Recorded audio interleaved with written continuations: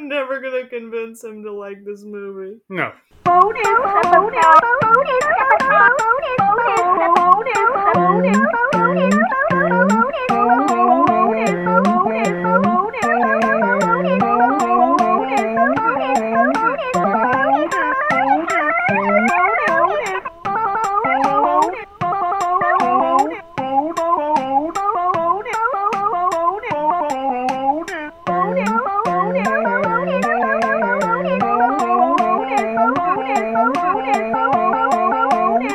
Bonus episode. Hey everybody, welcome to the New World Pictures podcast bonus episode. We're going to do something a little different in this episode, something that we've been talking about for a little while, where we do an episode called Convince Me. This is a Convince Me series where we're trying to talk to each other about movies that we maybe didn't like, that, you know, maybe one or two others try to convince the other to like, or maybe give it another chance. Maybe it's time to give it another chance, right? Yeah. Huh? What? What are you talking about? No, I'm already confused. We're obviously figuring this out as we go, but let's get into it. My name is Ryan. With me, as always, is Mark. I'm so pissed off to be here. Oh, and Erica. Are you convinced that my name is Erica? Or do I need to try again? So we are going to convince Mark, because Mark is not a fan of a particular movie. And we talked about this movie because it's directed by Jonathan Demme, who started out his career with New World Pictures, and then went on to become a director in his own right, started directing movies for New World Pictures, also started writing for New World Pictures. He started his whole career. And I think this movie is a great example of the sort of exploitation things you could learn from New World Pictures. He even gave a cameo to Roger Corman, and we're talking about Silence of the Lambs. You spook easily, Starling? Not yet, sir. He's past the others. The last cell. I'll be watching. You'll do fine. The killer is on the loose. Keeps them alive for 3 days. Then he shoots them, skins them, and dumps them. A rookie FBI agent is on his trail. He's got real physical strength, cautious, precise, and he's never impulsive. He'll never stop. But in order to track him down, she'll have to match wits. I'll help you catch him, Clary. Believe me, you don't want Hannibal Lecter inside your head. With the darkest of all minds. Just do your job, but never forget what he is. Oh, he's a monster. Pure psychopath. So rare to capture one alive. So close to the way you're going to catch him. Do you realize that? Oh, Clarice, your problem is you need to get more fun out of life. You told me you don't spook easily. You call this easy, sir? Lecter's missing an arm. Man's a raving maniac. Who knows what he'll do?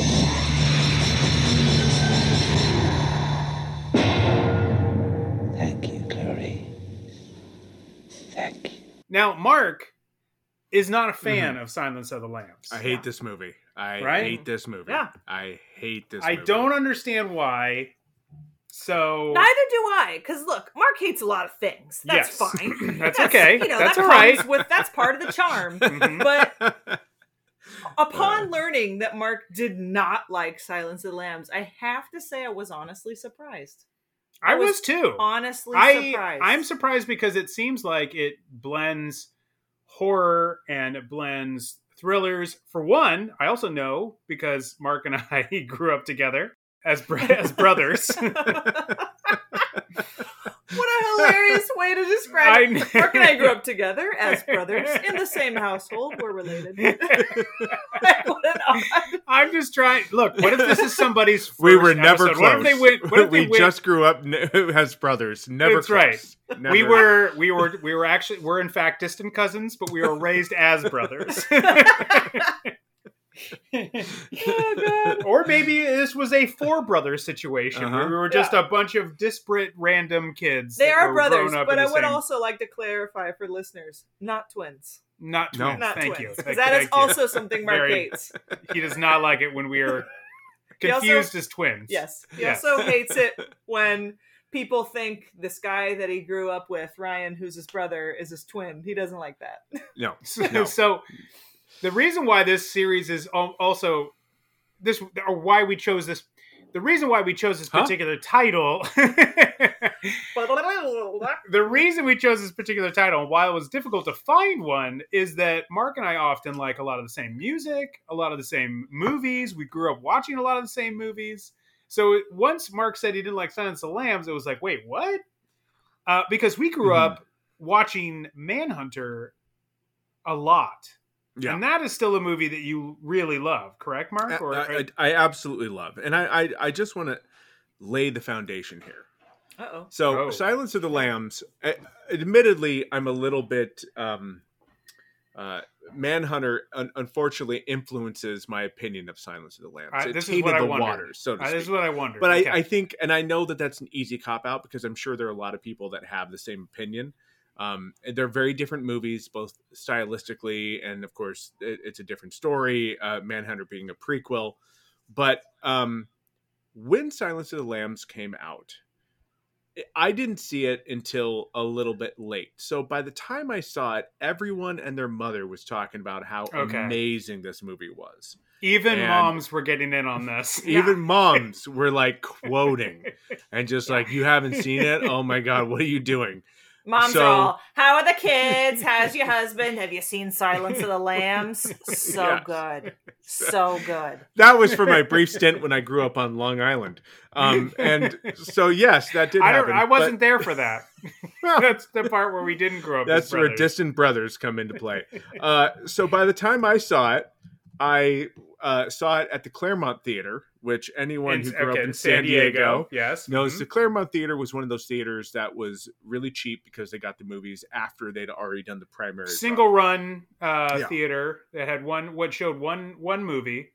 No, two. By that time, they'd split the theater into two. Oh, okay. There's guaranteed that there are several seats that are covered in black trash bags. Yes, that's a guarantee. Just a few that had, and no one knows why.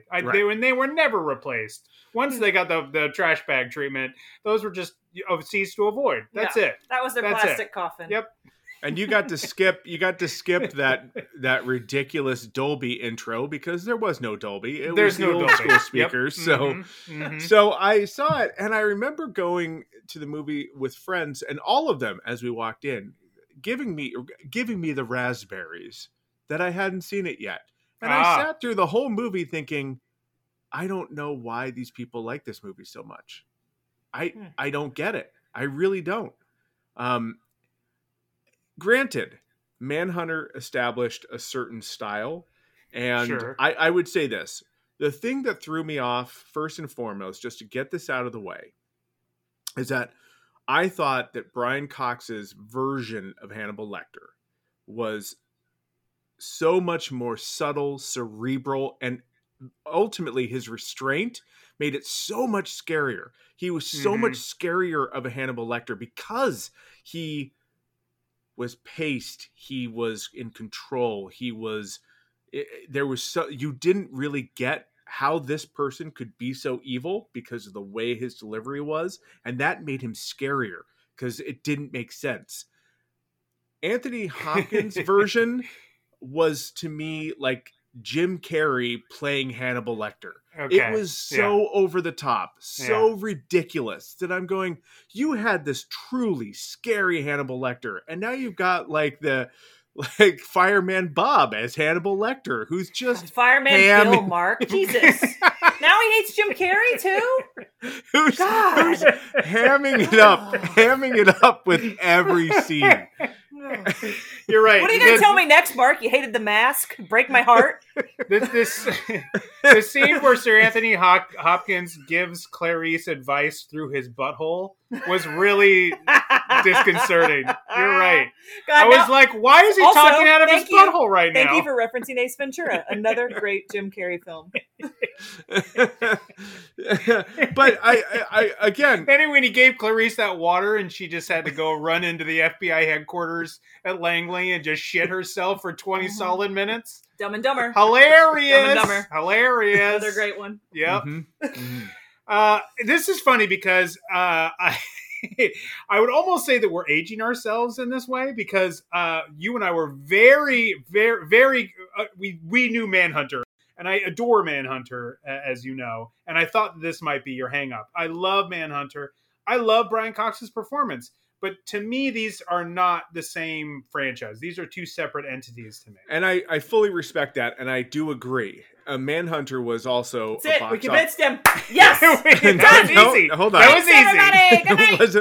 Manhunter was a box office flop, and and Silence of the Lambs was, it swept the Academy Awards, and it is. You have to take it as its own movie. But unfortunately for me, seeing Manhunter before that tainted the well of. I mean, sure. Admittedly, Anthony Hopkins to me had a serious mountain to climb to top Brian Cox and what he was doing. And I know Brian Cox was originally supposed to be Hannibal Lecter and walked away from, didn't want to play the role. I think he didn't want to be typecast or something. So Anthony Hopkins came in.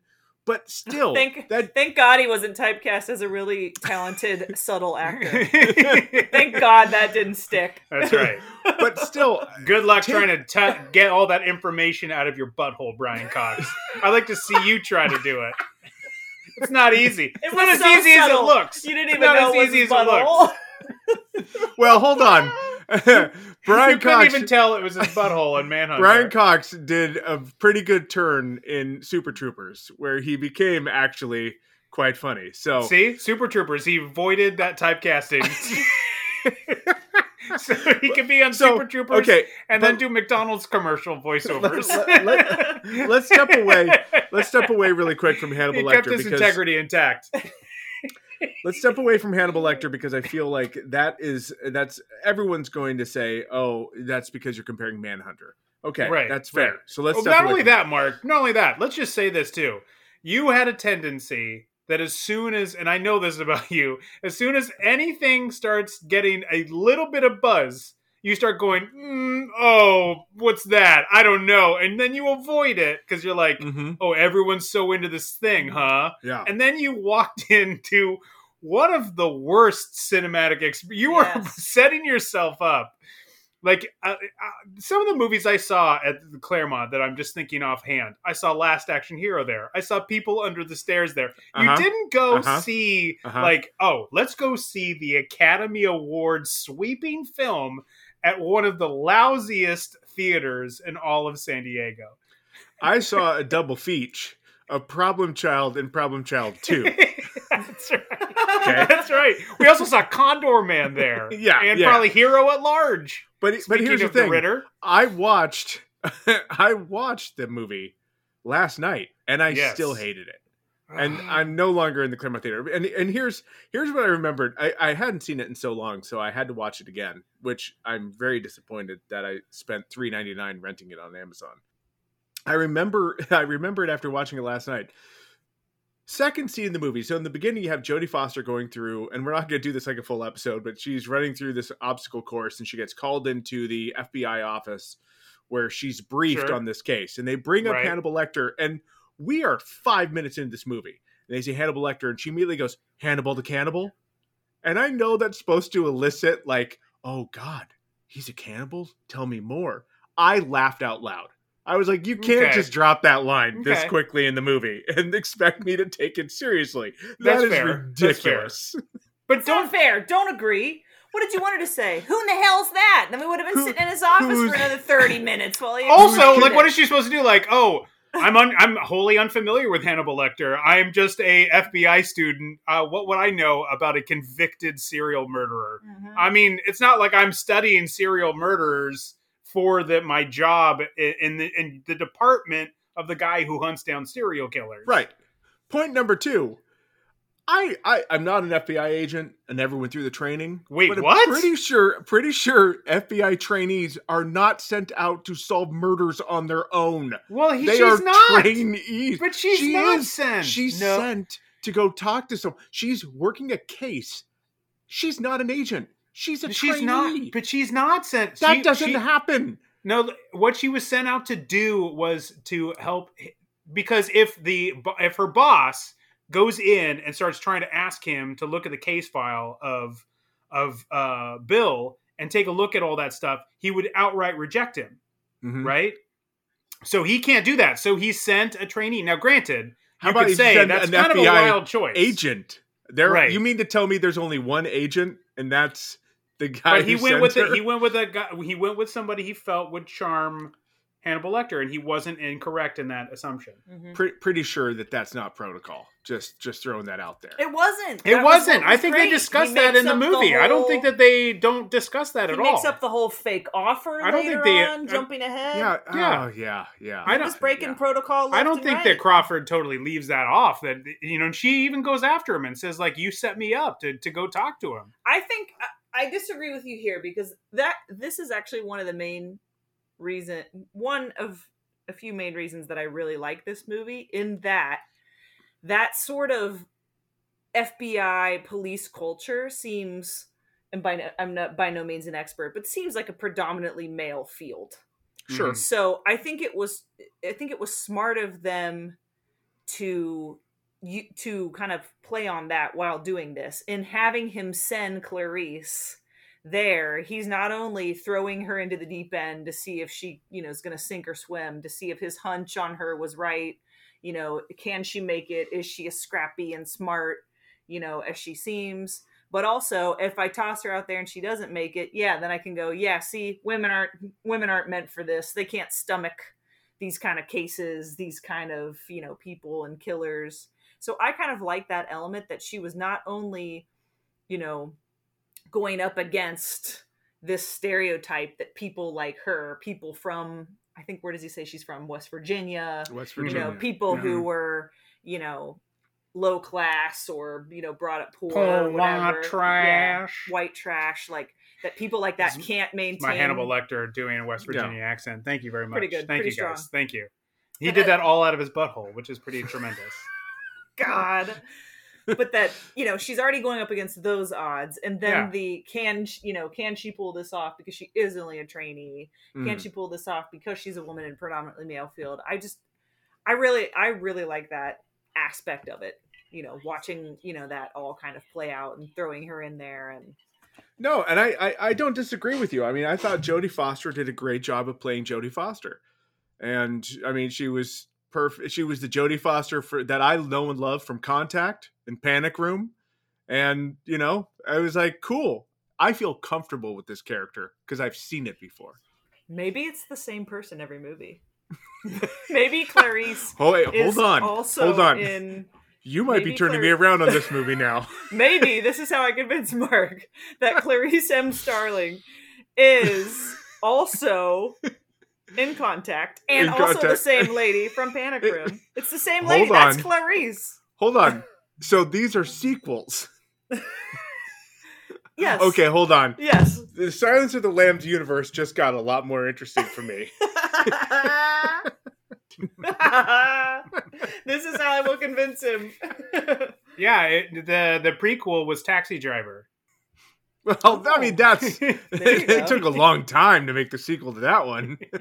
They had to let her grow up. They had to, it's like they didn't rush Trainspotting back into production for the sequel. They had to wait till they got older, Yes, because so many people rushed to that sequel. They did. Just like they rushed to see Red Dragon and Hannibal. I think Red Dragon and Hannibal did better than Trainspotting 2. At least in the United States. I don't know my numbers on that one, but I'd have to argue it. I think they did. At least they get a lot more play than. We can only accept so many Scottish movies in the United States, and we might have been just full up at that time. Yeah. Where do we leave off? Well, I think the way that she's put into it and put on the case, I like how it changes from her, to Mark's point, like just being a trainee and throwing the trainee in there, and that's irresponsible and it's risky and it's against protocol. But I like throughout the course of the movie, because usually, this would be something that would take a couple movies to evolve, or if this was a television show, it might take like an entire season to evolve. But like in the course of this movie, she gets better and better at it. But I love jumping ahead to, towards the end of the movie when she's at Bill's house, when she's in that basement, you and I were talking about this. She's still not good at this. Right. I mean, she enters his basement alone. She has not called for backup. Yeah. She's still going through the room and not looking behind her. The things that she was getting busted for on training, she's still doing wrong. Yeah.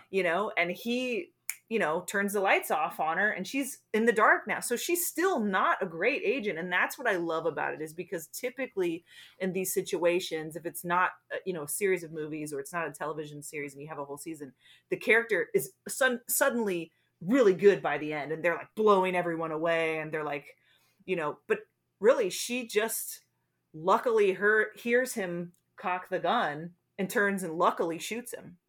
But I love that element of it, that she's not this top agent at the end of it. She still makes mistakes and does dumb things. She abandons the girl. She abandons the girl in the well to the point where she's like, "Get back here, you bitch! Like, don't leave me." Why would you leave that person? Because she's, again, just not good at this. And I love that. There's a lot of skill, I think, involved in having those training scenes and showing the fact that she's not got it together. Yeah. Having her deal with this guy who is so much smarter than her, who is such a evil genius, and having her having to try to figure out how to be this agent. Yeah, and you're right. In modern movies, they would make her she's training, but then all of a sudden by the end, she's this refined, complete badass. And she's not in this movie. She in fact, what I love about it, and I love that reveal when she goes into Bill's house, because you think Crawford and all his guys have found out who this guy is, and they've got the wrong address, and she's at the right one by accident. Yeah. And a lot of the things that she gets into in this movie she's just sort of tripping into. And I love that element of it. And by reveal, you mean where you're sitting there going, I know you're breaking into the wrong house, and when we're going to resolve that thing, because it's taking fucking forever for us to resolve that thing. You're right. I think that's a good reveal. I think it's great. I will agree. I totally agree with you, Erica, and what you said. And I agree that the fact that she's not great at her job and that she's still learning is awesome. So I won't take that away. I think the ending of the movie is the strongest part of the entire movie. It's where you really get to see the vulnerability of her character going up against, obviously this horrible person that she's been tracking down. I have a question though. Every time Buffalo Bill spoke, were you guys also saying to yourself, just go, you'll get that thing up. Sure. Just do that. But that's Ted Levine's voice. That's how he is in every role, He always has this kind of thing where he's got, she puts the lotion in the basket. You just clear that. She's like, I will. You can make my skin suit. Just clear your throat. Yeah. Just do that. You're good. Also, no, but that's how that guy's voice is. I know. But it always makes me think that. Also, I think this is the first movie that I realized, or really the first time ever that I realized you could tuck your whole dick and nuts into your legs and just make it look vagina-like. I did not know that. Yes, you did. I didn't. Yes, you didn't. I had no idea. Come on. I didn't. Look, that scene got so much. That was not a joke me and my friends played on one another. That was not a thing we did. You were never we were too busy talking through our butts. You were never like, you weren't. Hey, that didn't come out yet. No, you were not. You were never like, hey, Brian. Hey, Brian. Look at my vagina. Hey, Brian. Right. In Living Color was out, so we did have that kind of stuff. Yeah, we didn't have Ace Ventura yet. But again, even with that, and everyone talked about that scene so much, they also talked about the flicking of the semen scene, right? Yeah, in the beginning. Right. Sure.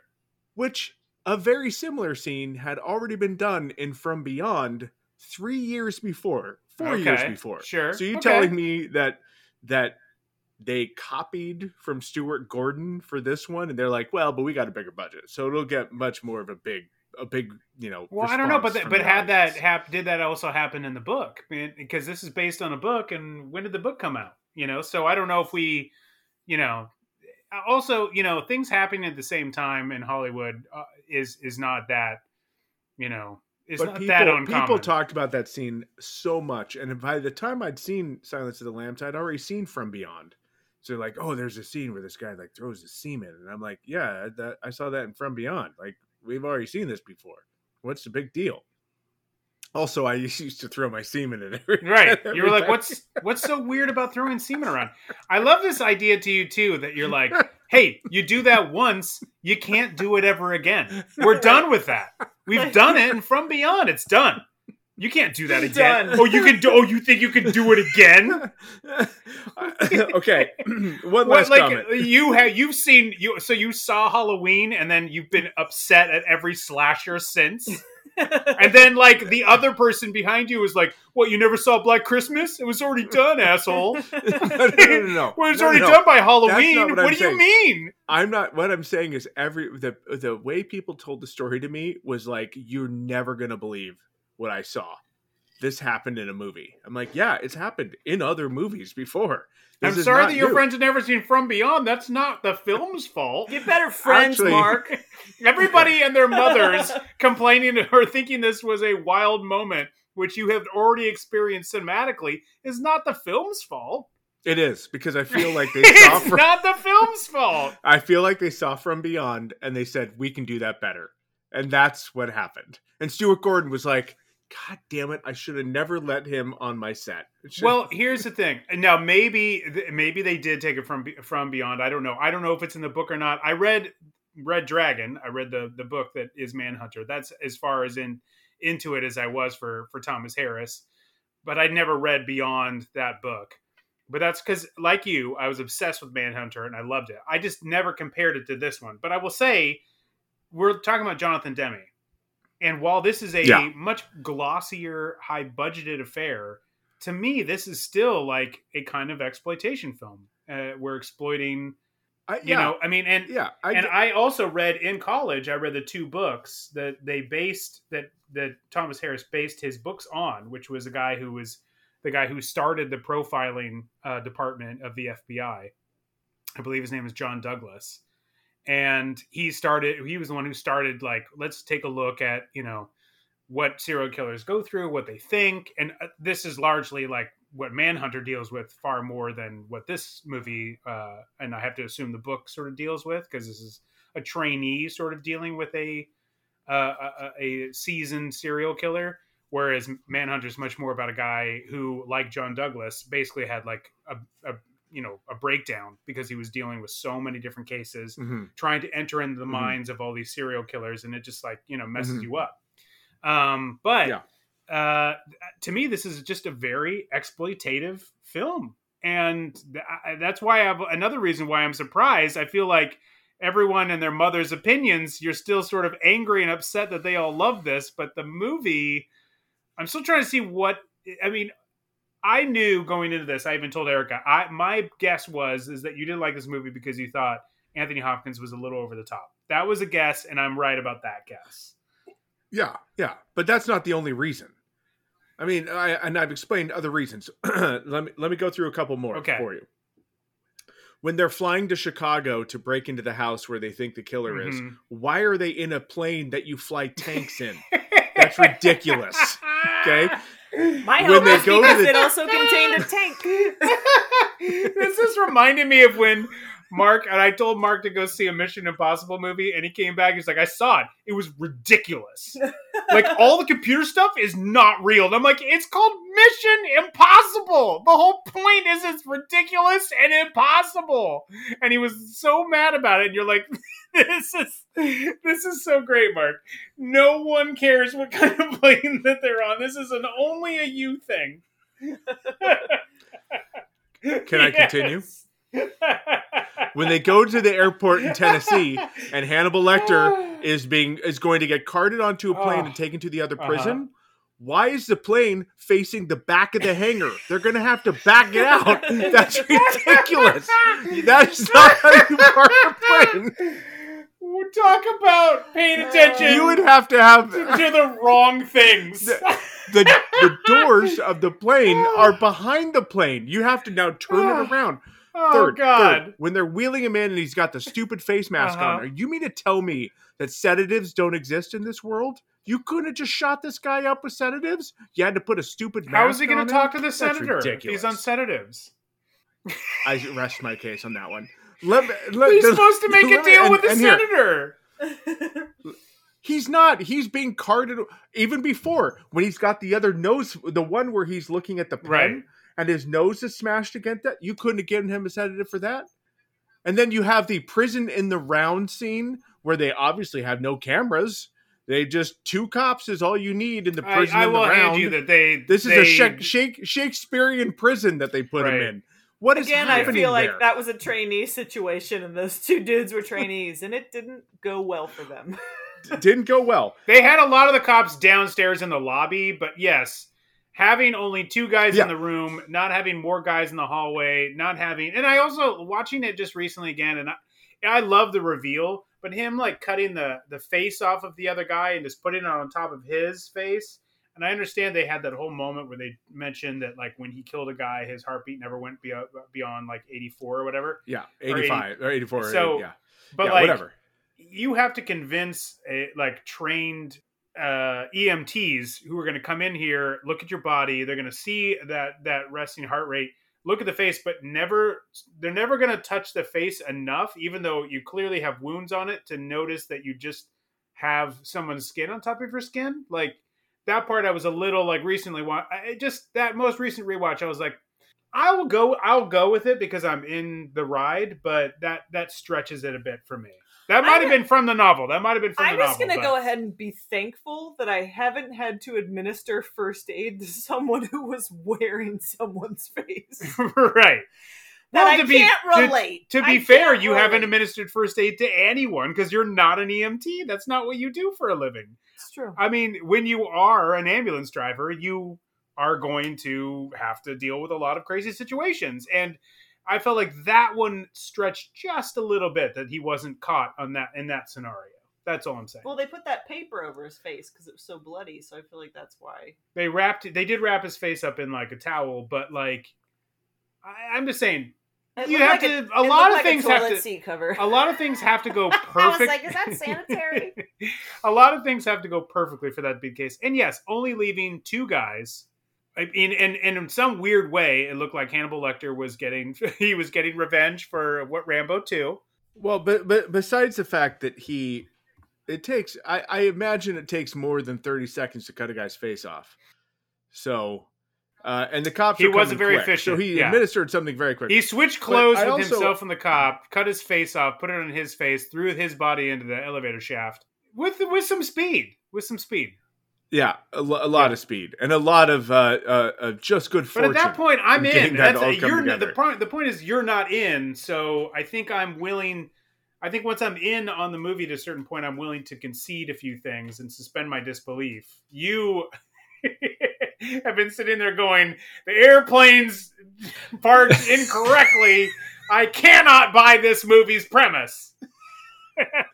Well. And I want to just cover one more scene that I have a hard time getting my head around, because if you just say it differently, it changes the whole movie. Okay. Here's the dialogue. So why did you run away? Well, I ran over to the barn because I heard a bunch of crying, and like I ran in there, and I was living on a sheep farm, and they were killing a bunch of sheep. Oh, what'd you do?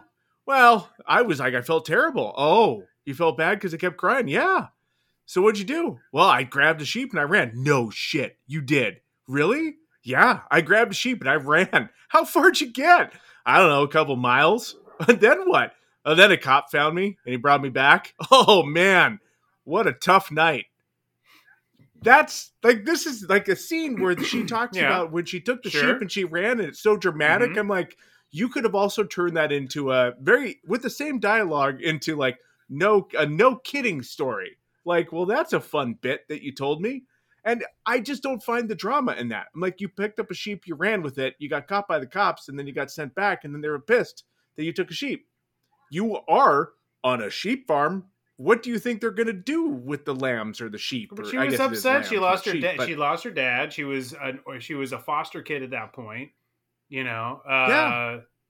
But you're living on a farm. Were you upset with that she was upset that they were killing sheep and she was on a sheep farm? I mean, just because she gets sent to a sheep farm doesn't mean she's instantly totally okay with everything that's going on a sheep farm. I'm just saying it's not the most traumatic thing. She lost her dad. That's traumatic. Running with a lamb is not But the traumatic. metaphor of the story is that she was trying to save the lamb, right? She's trying to save one lamb. Like she's trying to save... Yeah, I get... Yeah. I mean, it's a metaphor. And you don't need Hannibal Lecter to explain that to you. Like, as a kid, you'd be like, yeah, I was trying to save the lamb, and now I try to save everybody. Like, You're like, I read Catcher in the Rye, I get it. Yeah, I got it. Yeah, exactly. You're stealing from Catcher in the Rye. You're stealing from Beyond. I've seen these things before. You can't repeat yourself. Finally, you guys. I saw Lethal Weapon, and every other cop buddy movie afterwards is bullshit. Even though they were other cop buddy movies in the 70s and 60s. I don't want to be a wet blanket here, but I'm unfamiliar with what it sounds like when a sheep is crying. Is it similar to when you watch those videos of goats and they're like, ah? It sounds like people? Is that what it sounds like when they cry? I have no idea. I have no idea. No idea. Apparently, it's not traumatic enough for Mark to think it's a worthwhile traumatic moment. Well, it's not a dramatic moment. I just thought you could redo that whole scene as like just two buddies talking about some funny story when this kid was growing up, and it would have totally worked. In your Jim Carrey movie, yes, it would have worked great. Yeah, he could have told that story from his butthole. And then you've been like, oh, that's a funny story. So let me go through the reasons why you don't like Silence of the Lambs. So Anthony Hopkins is over the top. Jodie Foster is too close to her character in Contact. The planes are facing the wrong way in the hangar. Yep. A prisoner, Miggs, jerking off in a cell and like throwing cum on her is too similar to From Beyond. And the story about the sheep would have been funnier if it had been done and delivered in a different way. These are your reasons why you don't like this movie. I mean, and the fact that you don't have to take like such a big jet to fly to Chicago. They put tanks in that. This is so great. It's not great. You're doing a terrible job of convincing him. No, I'm trying. I'm laughing because you've just convinced Ryan that he now hates Silence of the Lambs. No. This has gone backwards. This episode has taken a turn. Well, I'm laughing because I thought we would talk about certain things. I knew that Hannibal Lecter, the performance of Hannibal Lecter was going to be a sticking point.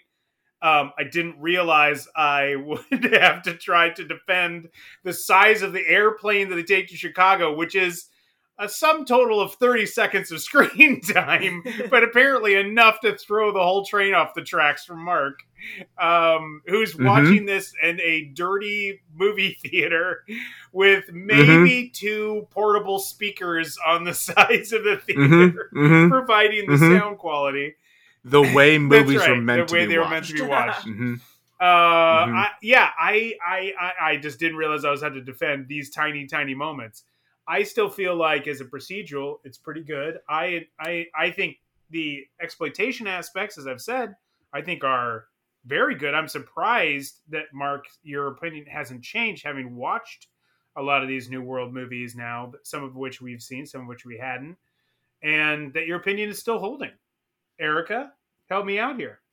I think it's a lot of when you watch a movie and you are already, if you've seen too many trailers or commercials or people have talked about it, if you've had some outside influence and then you go in and watch it in a situation that doesn't fully immerse you into it. So, bad sound, cheap movie theater.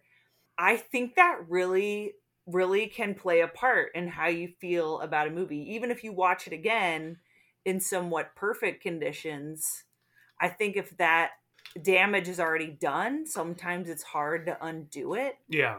If I could somehow go back in time, if you hadn't seen Manhunt, because I think I watched them, if I'm remembering correctly, I watched them in backwards order. Yes. So I saw Silence of the Lambs first, and then later saw Manhunter. I think I showed you Manhunter. I don't think you had seen it. And I'll be honest with you, this can be your convince me for me. Didn't care for Manhunter. So There you go. You can try that. We can flip the script on this one at some point.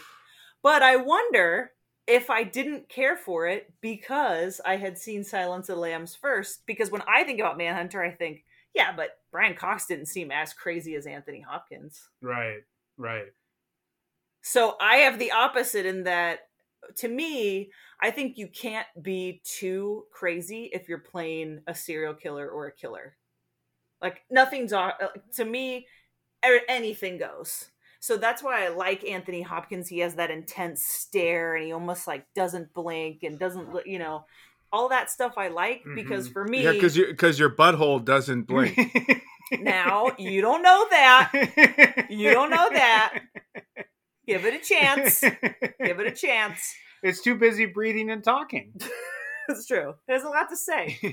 I think when you watch a movie at the wrong time and you waited to see this movie, and I imagine if it's at Claremont Theater, maybe it's already won the Oscars yet. I don't know. Maybe it's nominated this time. No, it hadn't. But I don't want you to put too much weight into Claremont Theater because I saw a lot of great. No. I'm kidding around with Claremont Theater, and I don't know if anybody will even enjoy that because they don't really know that theater. But my point is just that when you miss the window to see a movie, which is why, like, at this point, I try not to watch too much trailers or too much of anything if there's something that I think I might want to see, because if you start seeing too much, if you start hearing too many opinions, it colors your experience. And I think what's happened is that it's colored your experience to seeing it initially.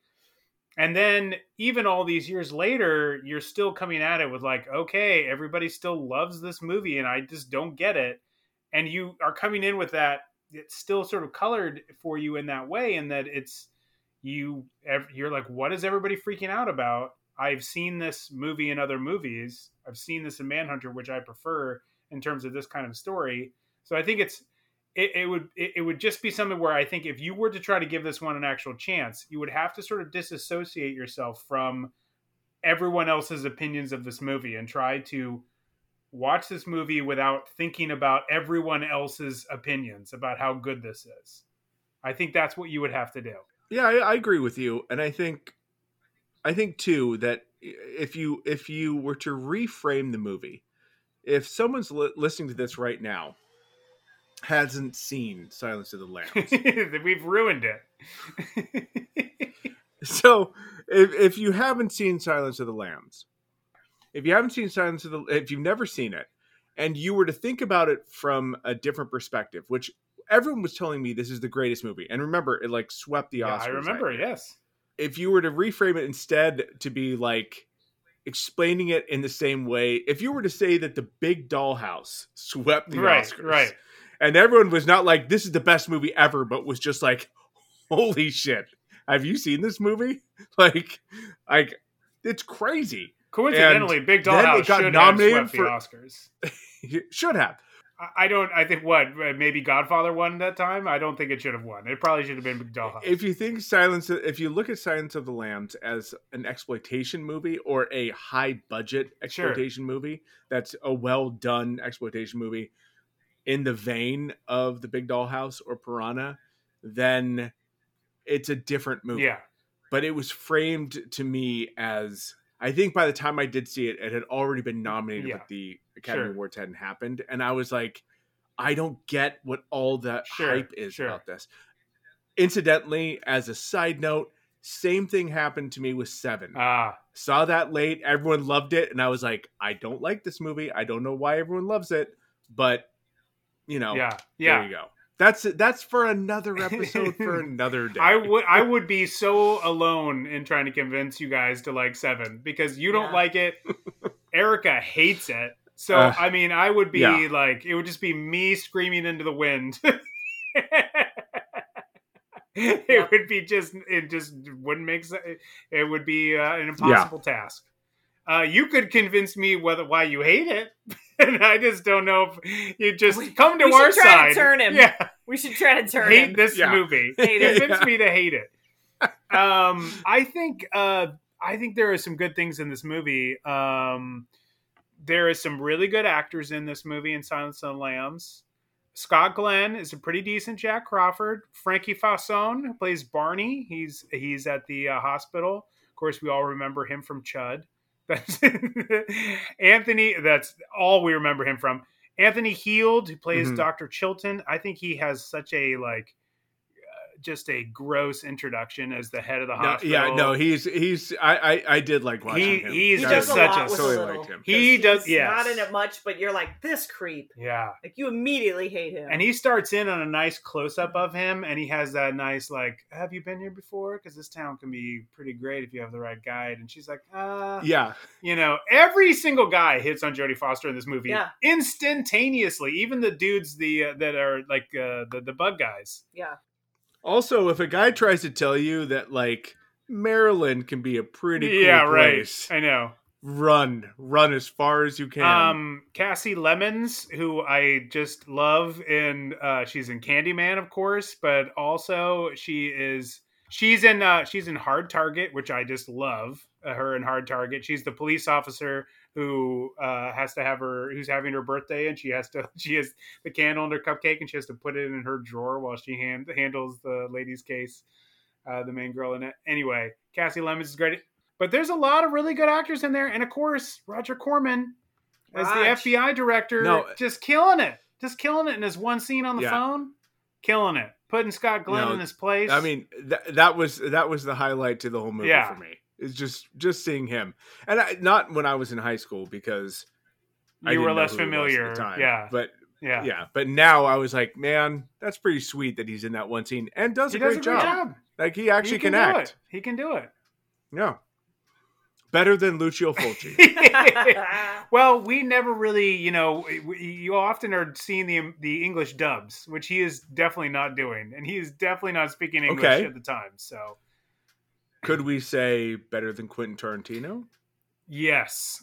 Though a small sample size for Roger Corman, you know what I mean? That's the problem. Quentin gives himself too many lines. He gives himself too big a role. He needs to do a one and done. Yeah. He can't. Yes. Anyway, great cast in Silence of the Lambs. I think some very assured direction. I really liked what Jonathan Demme did in this. Great screenplay from Ted Talley, though maybe not Hannibal the Cannibal. Maybe with that exception. I mean, everybody has maybe a moment that goes down a little bit. But cinematography from Tak Fujimoto, who worked with Harley Coklis. Harley went to school with Harley Coklis and did So who's from San Diego also? Tak Fujimoto? Wow, I did not know that. That's awesome. Oh, we should have asked Harley about that. That was a mistake. Well, Mark, have we convinced you at all to give Silence of the Lambs another chance? Hell no. No. Holding steady? I will never watch that movie again. Well, there you have it. Listeners, write in. Do a better job than I did. Convince Mark. Should he be on the side? Should he be in favor? Should he give Silence of the Lambs another chance? Or is Mark right? Should Ryan and I shove it up our butts and talk about it later? Are we wrong and Mark's right? Write in. Tell us. info@New World Podcast. Let us know what side you're on of Silence of the Lambs. That's right. And just know that you're going to have to defend the wrong placement of the plane. You're going to have to defend them flying too big of a plane. God, that drove me nuts. These were things I was just not prepared to have to defend. I'm sorry, I'm just a person who just watches a movie and enjoys it. Silly me. What a douche I am. Oh, God. Oh, man. Yeah, well, that's it. You're going to have to do your best to convince Mark. Find Mark. Find him. He handles the Instagram, so go after him on the Instagram and tell him why it's a good movie. Come at me, bro. Come at me. We're sorry we weren't able to convince him, those of you who are fans of this movie. And for those of you who aren't fans of this movie, tell us why we suck for even trying to convince Mark to give it another shot. I still think if Mark could disassociate himself from everyone and their mother's opinion, he might be able to give this movie a shot. Mm-hmm. Watching it again, I still thought it was just really, really well done. I really enjoyed it. And I'm able to take myself out of the Manhunter part of it.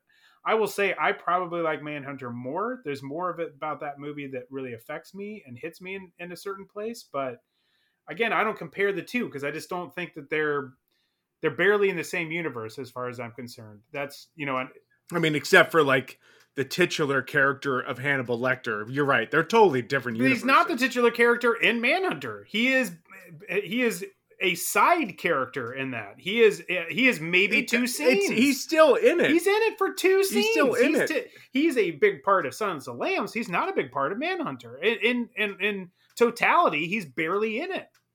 He's barely in Manhunter. That's what makes it great. And then when they did Red he's Dragon, a titular character that doesn't have to be in there so much. He is a standout character in Manhunter, but he is not certainly not a titular character. He's not titular until Hannibal. That's where he becomes titular. Look. Hold on. Pinhead is only in about 10 minutes of Hellraiser 5. Still a titular character of the movie. It's not called Pinhead.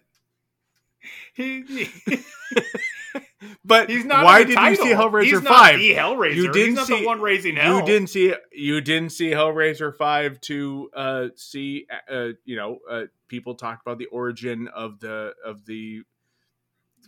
box. You're there. But that's the thing about Manhunter. When Pinhead. Manhunter came out, people that went to go see that movie weren't going to see it because of Hannibal Lecter.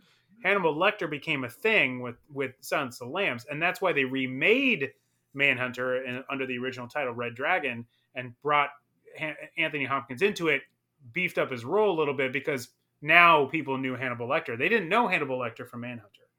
That was not a thing at that point. Could you imagine though if Silence of the Lambs was part of the Hellraiser canon, it'd be way better. We have such sights to show you. He's like, actually, I have things to show you. We have such sights to show you, Clarice. Like that would be now. So now, you just get rid of Hannibal Lecter totally, and she just it's just Pinhead. It's Jack Crawford hands her the box. You're a trainee. We're gonna have you open up this box. We're not sure what it does, but yes. That, you know what? Quite frankly, that's a movie. There's Hellraiser. That's a movie I can that are embrace. worse than that shoddy premise. So you know what? We're not far off when it comes to a Hellraiser movie. That's a movie I can get my arms around. I'm in. As long as they use the right aircraft, you will be in on that movie. If they mistake, they'll never have a budget for aircraft. This is a Hellraiser movie. Okay, come on. Yeah, they might get that giant tank carrying plane for pretty cheap. All they had for Silence of the Lambs apparently was enough money to get inside the air hangar, but not enough money to actually move the aircraft around to their liking. All they were able to do is just get the permission to shoot inside of an air hangar. Such a set piece. Ridiculous. Oh man, this has been interesting. Again, talk to us at our socials, and we'll see you next time on the New World Podcast. Bye, everybody.